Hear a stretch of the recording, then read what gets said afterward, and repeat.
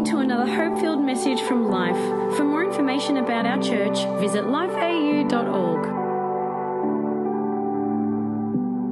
You know, I've actually said on a number of occasions, but I don't think I've said it on a Sunday. I honestly believe that what God has been doing over this last Legacy Month really is a defining moment for our church.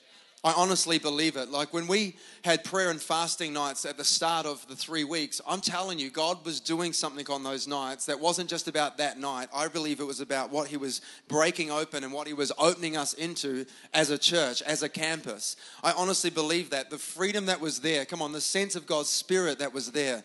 And I just knew it really clearly. I was like, God said to me, He said, you are going to look back on 2018 and that is going to be the year you realize I accelerated and I took you guys to another level. You will look back on that time, and that was the time where something shifted. There has been a greater level of confidence. There has been a greater level of authority in our worship. There has been a greater freedom. Come on, when it comes to the things of God, there's been a greater response in salvation. There's been a greater extension in our connect groups. There's been greater partnership with our community endeavors. There's been increased vision for what things we have in store. I'm telling you, this is a defining moment. I'm excited about it, and I pray that you don't feel like it's just a ranting, Craig on stage. But you really know that this is us. Come on, together.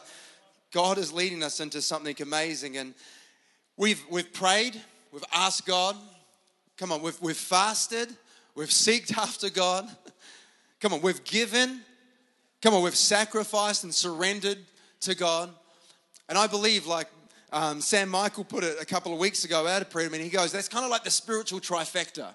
It's kind of like you're accumulating those three things, and they actually move the hand of God in a powerful way. So you say you could buy a miracle. No, you can't buy a miracle. But if you could be obedient with the way God leads you, who knows? He's not leading you to decrease. He's leading you to increase. Come on, He wasn't wanting the rich young ruler to have no money. No, He was wanting him to get to a place of a greater extension and ability to actually, I think He was planned to be the 13th disciple.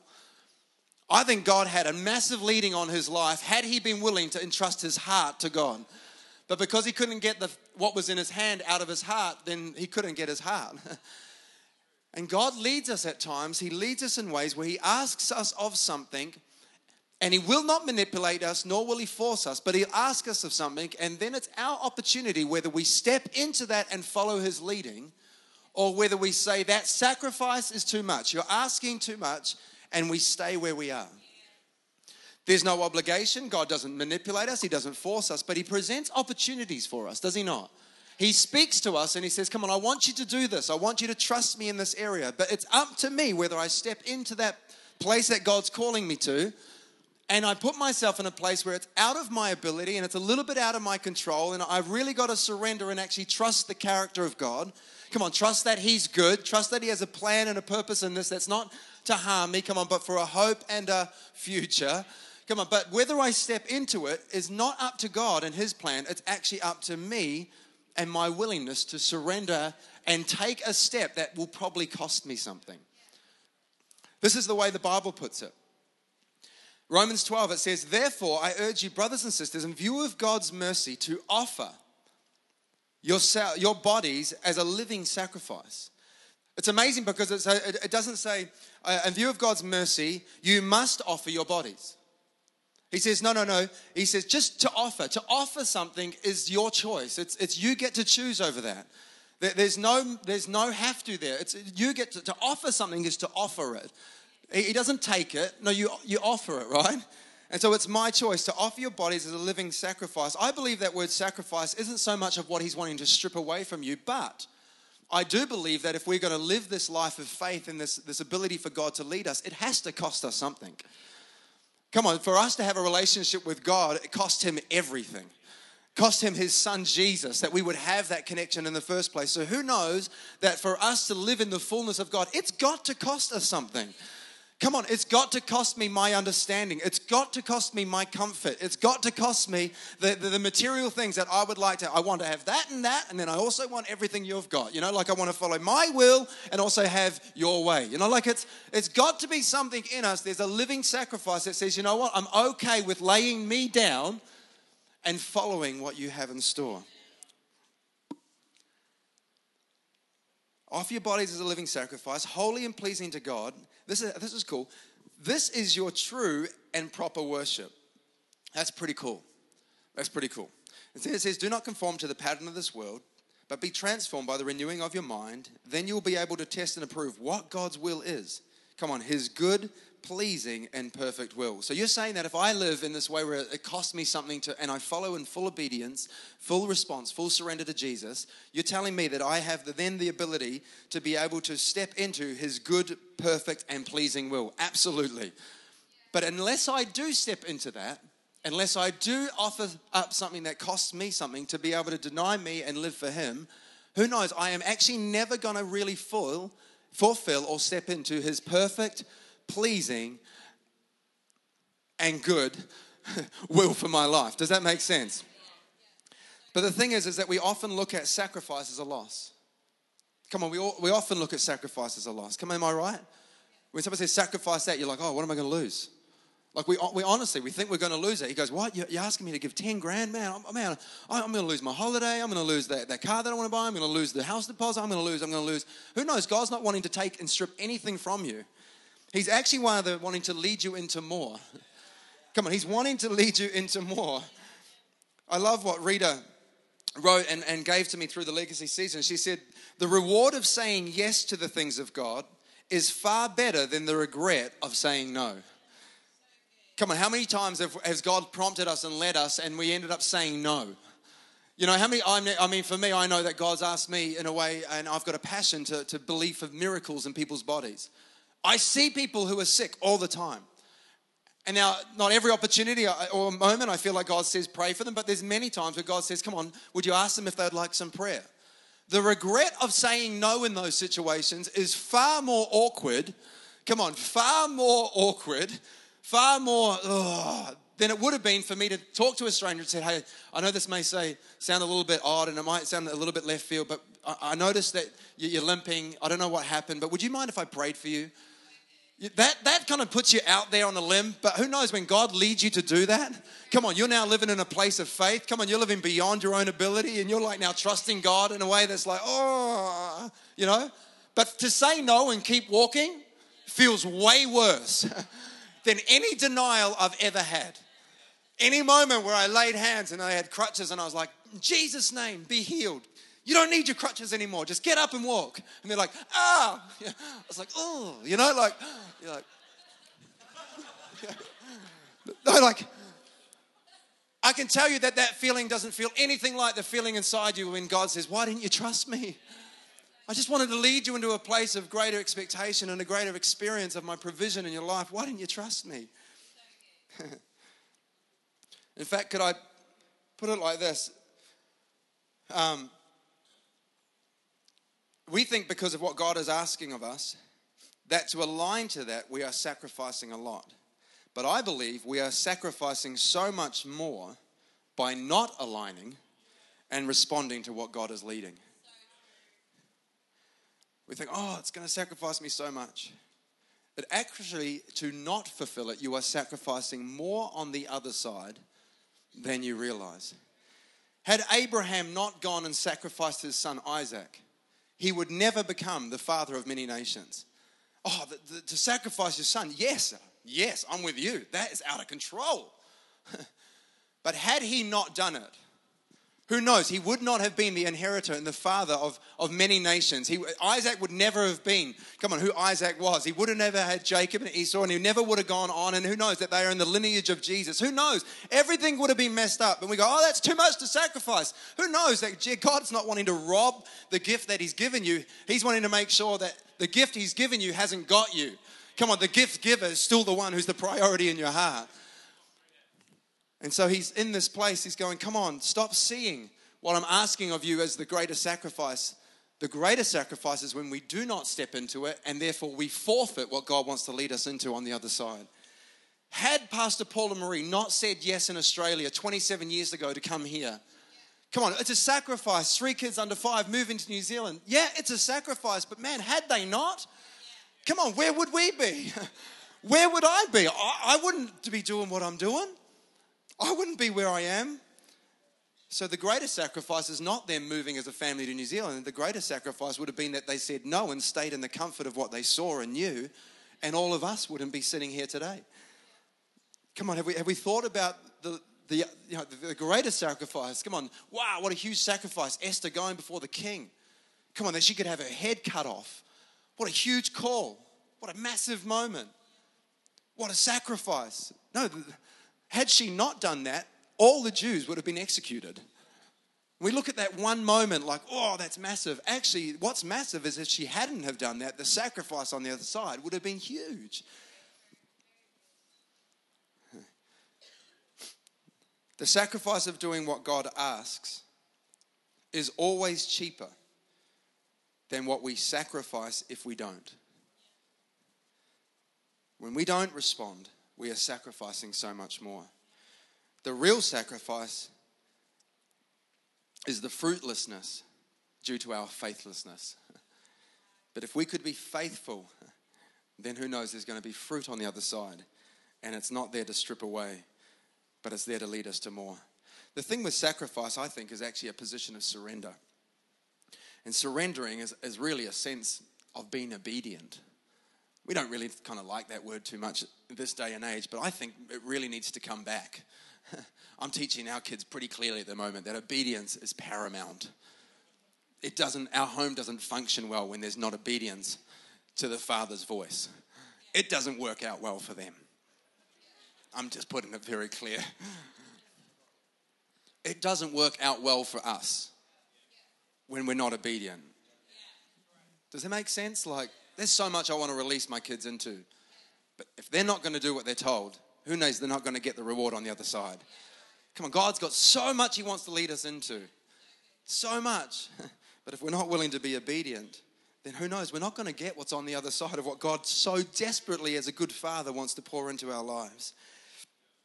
You see, the thing is that obedience is actually in the Bible credited as love. It's love. So obedience, I don't do this because I have to be obedient. I do this because I love you, Lord. Now, I do this. I give it legacy because I love you. Like, I respond to what you put in my heart with joy because I just straight love you. Man, the opportunity to move to here to Melbourne, yeah, massive call. But I do it because, God, I love you. Like, I love you. I love you more than the comfort of being in where I am. I love you more than the house I just bought a week ago, which was a miracle. Like, seriously, God, can we not just enjoy it for a little bit longer? Like, I love you more than what I can see with my own understanding. I love you more than staying in my own ability. God, I love you. Like, I love you, so I want to be obedient. And so I want to follow you like you're asking me to follow you. Because I've understood, and we learn this, that he is good. He is good regardless of what the situation may look like to me. And when we align with what God has asked of us, obedience isn't so much about the cost or an act of sacrifice. It's actually more about an act of worship.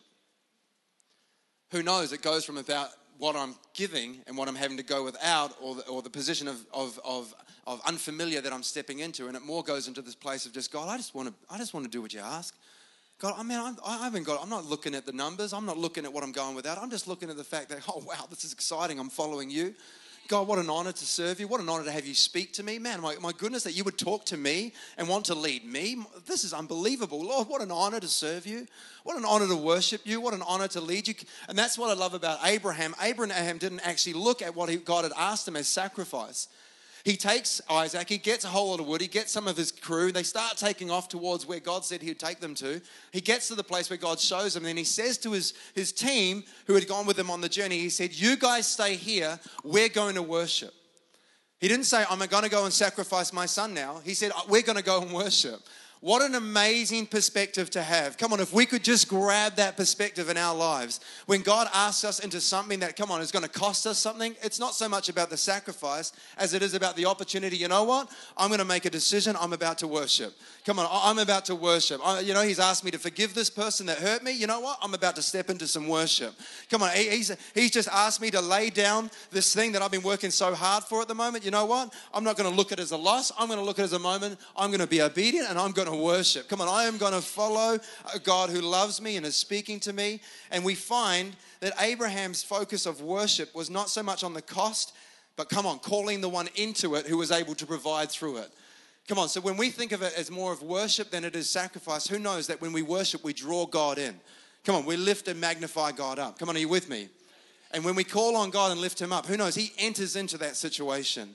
And so where we're thinking, oh my goodness, we're on our own in this, actually we're calling God in, and we've got a God who's able to provide, come on, exceedingly abundantly above. So therefore, come on, what you might look like, oh, I go without. No, there's a ram in the thicket that God's got ready. Come on, he's not looking to get it out of you. He's actually looking to provide in another way. And that's what I love about worship. It brings God into what he's doing. Bring God's into where he's leading. Come on, he's not looking to take you to lack. He's looking to lead you into something more of who he is and a deeper relationship, a deeper dependency on who he is. Come on, I don't want to be known as someone who lived a life of sacrifice. I want to be known as a worshiper. Come on, I want to be known as a worshiper. Come on the other side of our worship is his perfect will. Come on, let's be known as worshipers. Come on, let's be a congregation. Come on, let's be a 5:30 service. Let's be a group of people. Let's be a group of friends. Let's be a group of faith-filled people in our workplaces and in our homes and in our schools. Let's be worshipers. Come on, let's just be people who are willing to go as God wants us to go. Be where he wants us to be. Come on, Hebrews 11 isn't talked about as the heroes of sacrifice. They're known as the heroes of faith. Come on, the heroes of faith. So you're not getting it. They're known as they sacrifice so much, but they're known as the heroes of faith. Come on, it's our faith that pleases God, not my comfort and my security. Come on, we've got to be faith-filled believers. Come on, we've got to be people of faith who are moving forward. Have you ever thought, maybe team, come and join me. Have you ever thought and considered the fact that Jesus didn't have to? You think, oh, no, yeah, he did. No, did you ever consider that he didn't have to? He didn't have to go to the cross. He didn't have to. He could have got up and walked out at any point.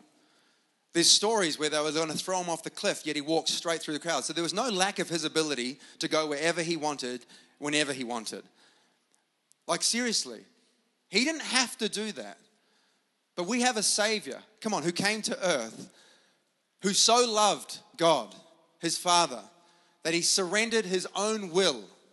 Come on, not my will, Lord, in the garden. Come on, not my will. If there's any way, Lord, like God, seriously, if there's any way that you can take this cup, come on, that you can take this calling off my life, if there's any way where I don't have to go to this cross, if there is any way where I don't have to be someone who's beaten to a pulp, come on, for the things I've never done, if there's any other way, please, would you do it? But God, not my will, but yours be done. Come on, we have a Savior who shows us what it is to be able to surrender.